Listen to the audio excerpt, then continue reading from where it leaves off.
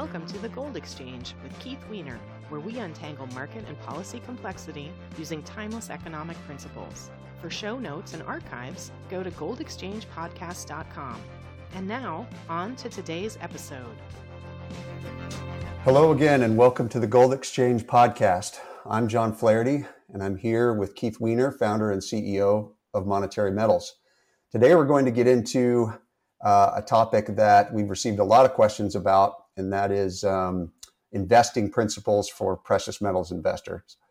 We are not going to give investment advice on this episode, but instead try to keep principles general in nature.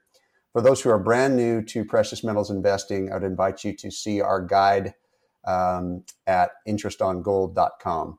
Keith, I'm really curious, when did gold and silver enter your consciousness as something that might be a good idea to own?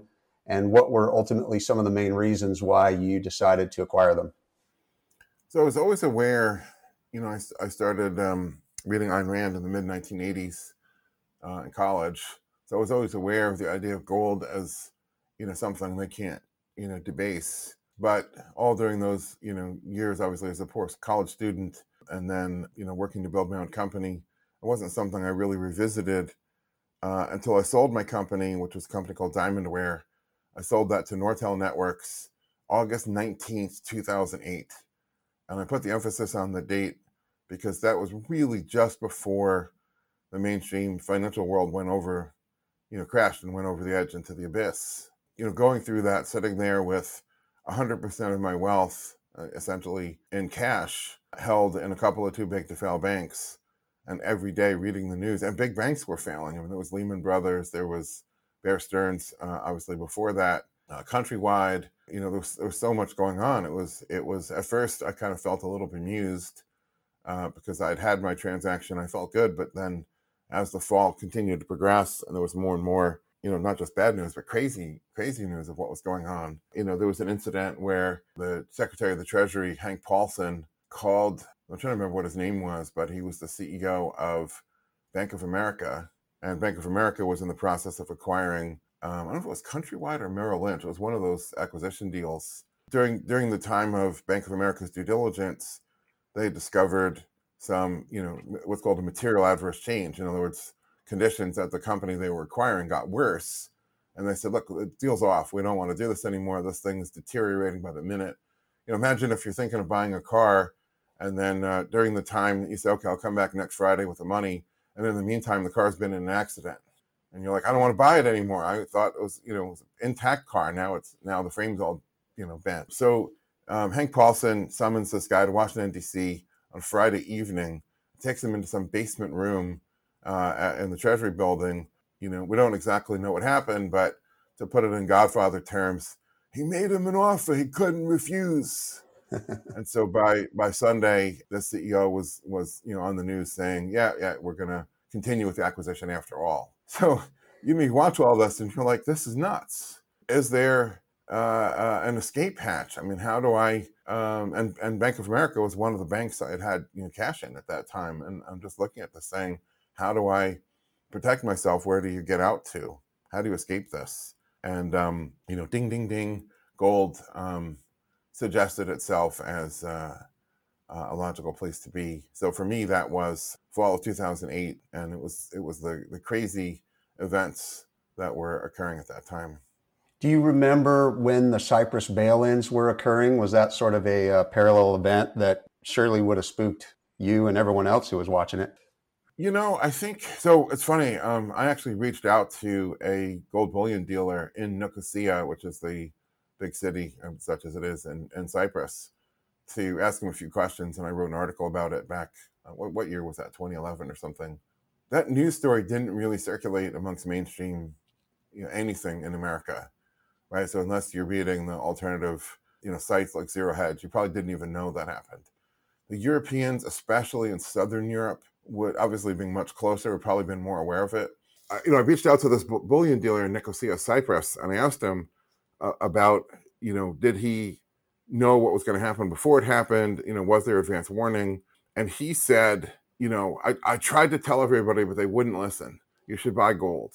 And he had that sort of tragic, sort of Greek sense of, I told everybody they wouldn't listen. Woe is me. I'm Cassandra, kind of thing about him. What's interesting is that the purpose of buying gold, if you were in Cyprus at that time, the reason why you should have bought gold wasn't that the price of gold was about to go up in euro terms. In my recollection, it didn't actually go up. However, once the banking system collapsed in Cyprus, if you had 1,000 euros in a bank, you couldn't do anything with it. You were basically trapped. You're screwed. But if you had bought gold, that gold would have been good. You could have gotten onto a boat, and obviously jobs, dried up in Cyprus. I mean, the economy was a train wreck at that point. But if you wanted a job, you could have gone to mainland Europe. Any citizen of Europe can get a job anywhere. It's just like moving from North Carolina to New York. And you could have just paid for your passage on a boat with gold. Gold was accepted and gold would be accepted. So you're getting out of unsound credit, which is banking system credit in Cyprus, into something that's, nobody questions, which is gold. And he said to me, nobody did it. He did not see an increase in his business selling gold in the lead up to that banking system holiday, and then restrictions, and then ultimately bail-in. So that's why he was so frustrated, as he was waiting for the spike in business and it never materialized. Right. Trying to make more money and it didn't happen. Right. So Keith, do you favor gold over silver? Is this just a case of Coke versus Pepsi, or what are your thoughts there? It actually gets into two questions, which is, why are there two precious metals that both compete to be money? And then, which one do I favor at the moment, and why? The first one is a very interesting question, because usually these things are winner take all. I mean, given enough years, or in the case, of precious metals, thousands of years, one of them should have been, not only dominant, but ultimately win. And that's not the case. And the reason is that, so gold is the most efficient commodity as a medium of exchange, because its bid-ask spread, the loss that you take to buy and sell it is narrower than for any other commodity. But silver actually has a role, and that's because if you're a wage earner and you want to set aside 10% of your salary to buy precious metals, 2,000 years ago as today, if you wanted to buy gold with 10% of your weekly paycheck, that would be a very small amount of gold. I mean, it would be easy to lose it in a lint in your pocket, and then it's very expensive to buy very small slivers or wafers of gold. But for silver, you could get, for 10% of your wage, you'd get 3 or 4 or 5 ounces, and a 1 ounce silver coin's a nice big piece. So it's more satisfying to hold it in the hand, to have a stack of silver coins, than to hold this, tiny little wafer of gold, and much more economically efficient. The loss, the bid-ask spread on, that quantity of silver would be much tighter than gold. So silver was always the solution for wage earners that wanted to save. And that's still true today. I mean, people want to hoard precious metals. They want to take it home. They don't want to hold a banking system deposit of gold or silver, which isn't even possible anyway today for the most part. But the price of gold and the price of silver fluctuate against each other. And so there's something called the gold-silver ratio that encourage everybody to take a look. Charts of this are available all over the place. And unsurprisingly, there's kind of a cycle, right? So silver will never go to zero against gold. Silver will never get anywhere near the price of gold for a lot of historic and physical reasons. But they fluctuate in a range. And so back in the era, let's say before the 19th century, because governments began to distort things, even from the time of the founding of America, they began to distort it. And the Coinage Act of 1792 fixed the price of silver in terms of gold. And whenever a government tries to price fix, you get distortions and you get perverse outcomes from that. But looking at the 18th century and earlier, there was a ratio of gold to silver that was about 15.5 to 1. In other words, 15.5 ounces of silver to buy an ounce of gold. And so that's the absolute low end on the gold-silver ratio. I think for modern times, one should probably assume a low end of about 30. And that's where the ratio hit in, I don't know if it was March or April of 2011, when the silver price hit its absolute spike high. You had this gold-silver ratio of about 30. So if the ratio is 30, you should favor gold, because this ratio is only going to go in one direction, and that is gold's going to go up relative to silver, or silver is going to go down relative to gold. And so at 30, you have no upside to owning silver, only downside. And silver being the more volatile of the two, that downside is as a factor that should be considered.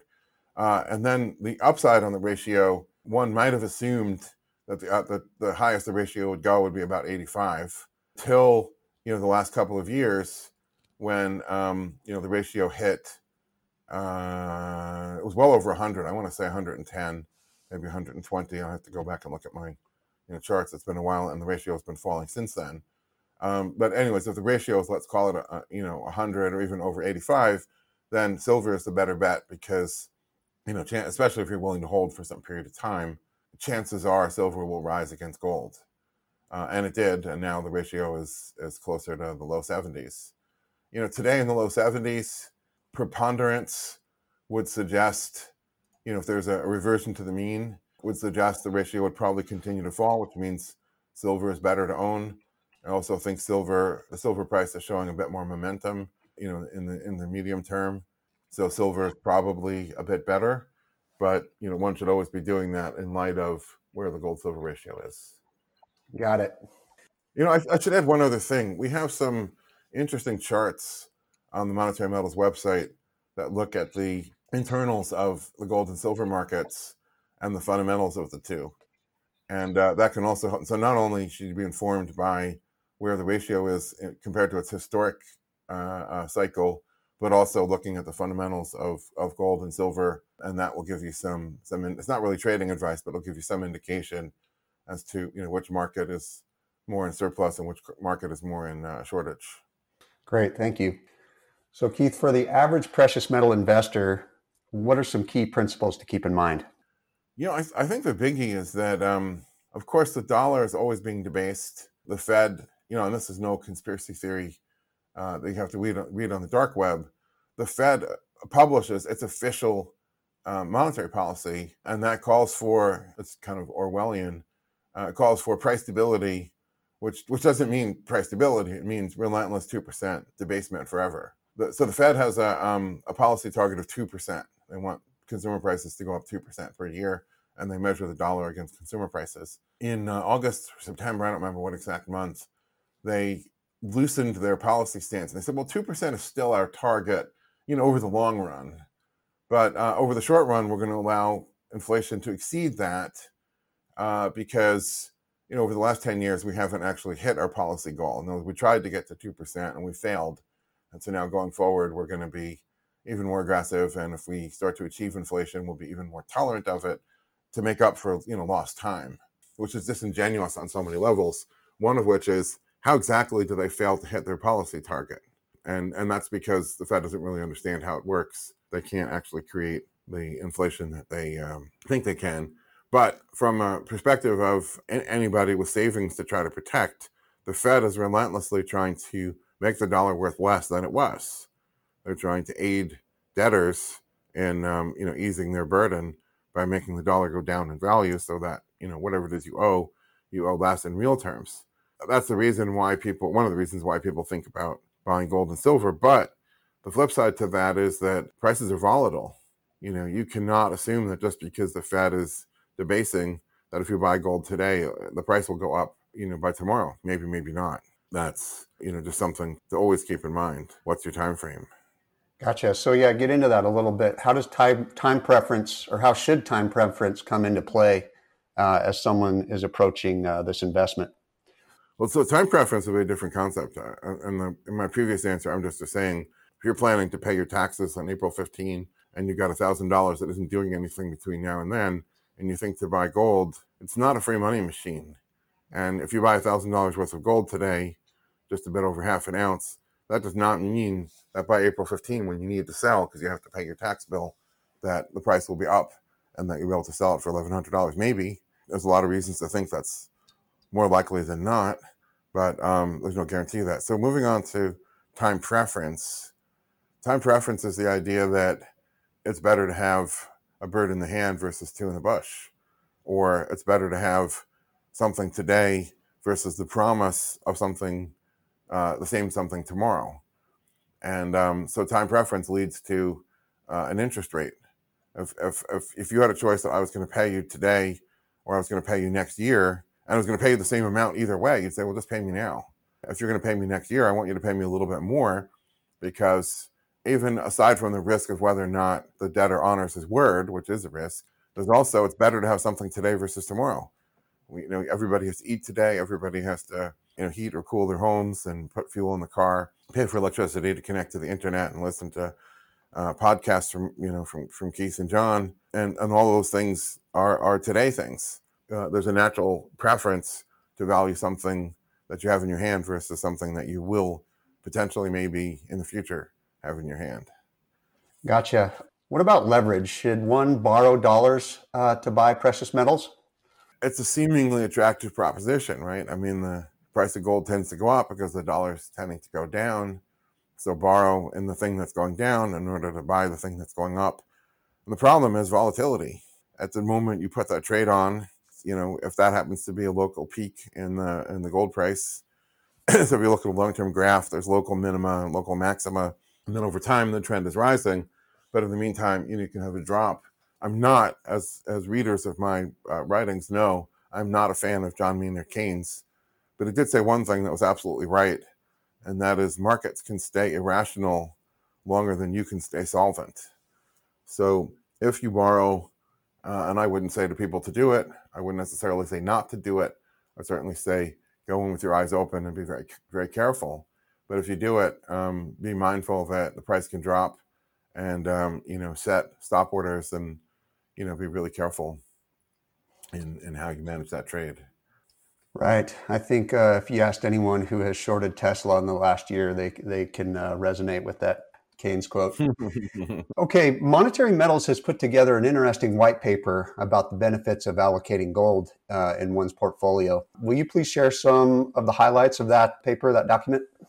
Sure. So, most of the major banks, their private wealth groups, have done research over many years, looking at what if you began with a baseline, standard portfolio of 60% equities, 40% bonds, and then you looked at the performance just strictly in dollar terms.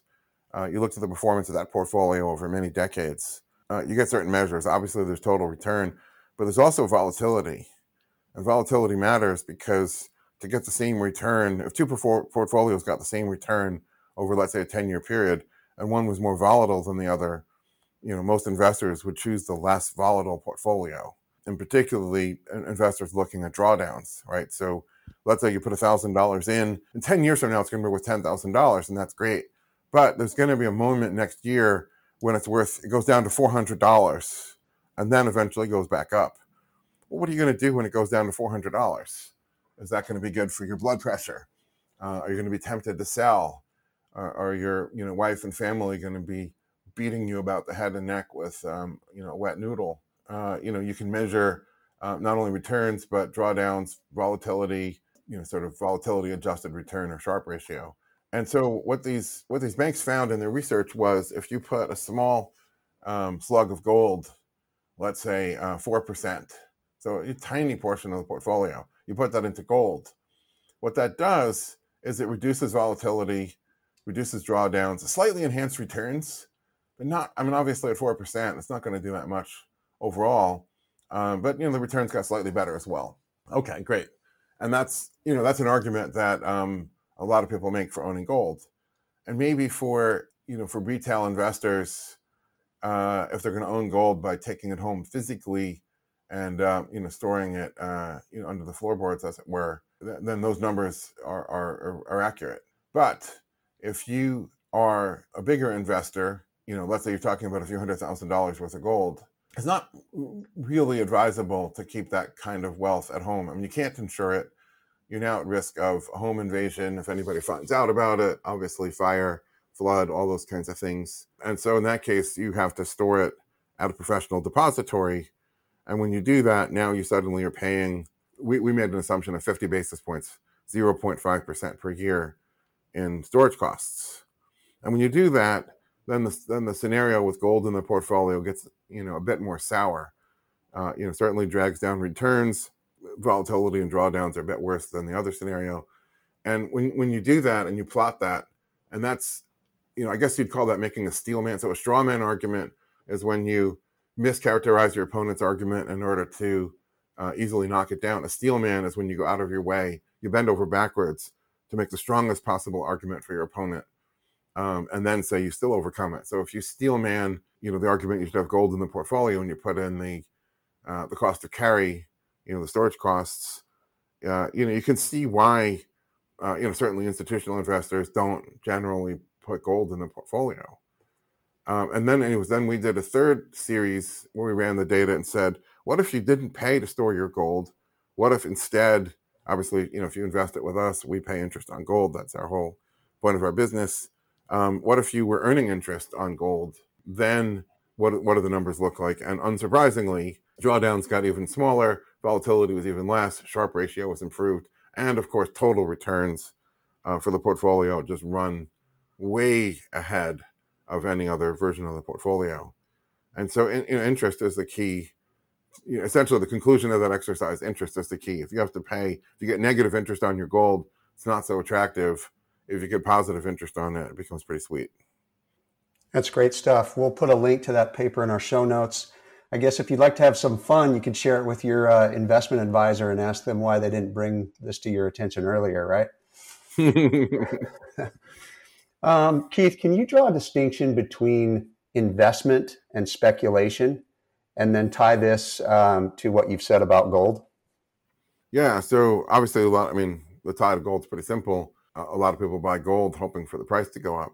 This is one of those contentious areas, and everybody hears these words speculation and investment and has sort of a gut, gestalt feeling as to what they mean. And usually people try to define it in terms of how much perceived risk there is. Well, speculation is a risky investment, and investment in whatever it is you think isn't risky. Some people think Tesla is a surefire thing to take over the world, or Apple, Google, treasury bonds. But I define it a bit differently, thinking about it in economics terms. And that is, if you are financing productive activity, so somebody wants to produce something, that means they're going to either increase the production of something that's valuable, or they're going to produce something new that's going to be valuable. They're making the world a wealthier, better place for humanity, and they're making money. The investors who finance that, their profits on the investment come from part of the profits that come from the new production. So the entrepreneur is creating something, and the investor is getting part of that creation. So economically, investment is a very good thing. Speculation is, let's say you buy a house, or let's say your parents or grandparents bought a house in 1962, and they paid $22,000 for it. The same house, today might be selling for $2 million if it's in the right location. Nothing's changed. It's still the same little 6,000 square foot lot. It's still the same, literally brick and mortar and wood structure. Maybe somebody's put in new granite countertops or something, but it's the same house. But in that case, obviously somebody bought it to live in, but today, in those days, nobody was buying houses to speculate, or very few.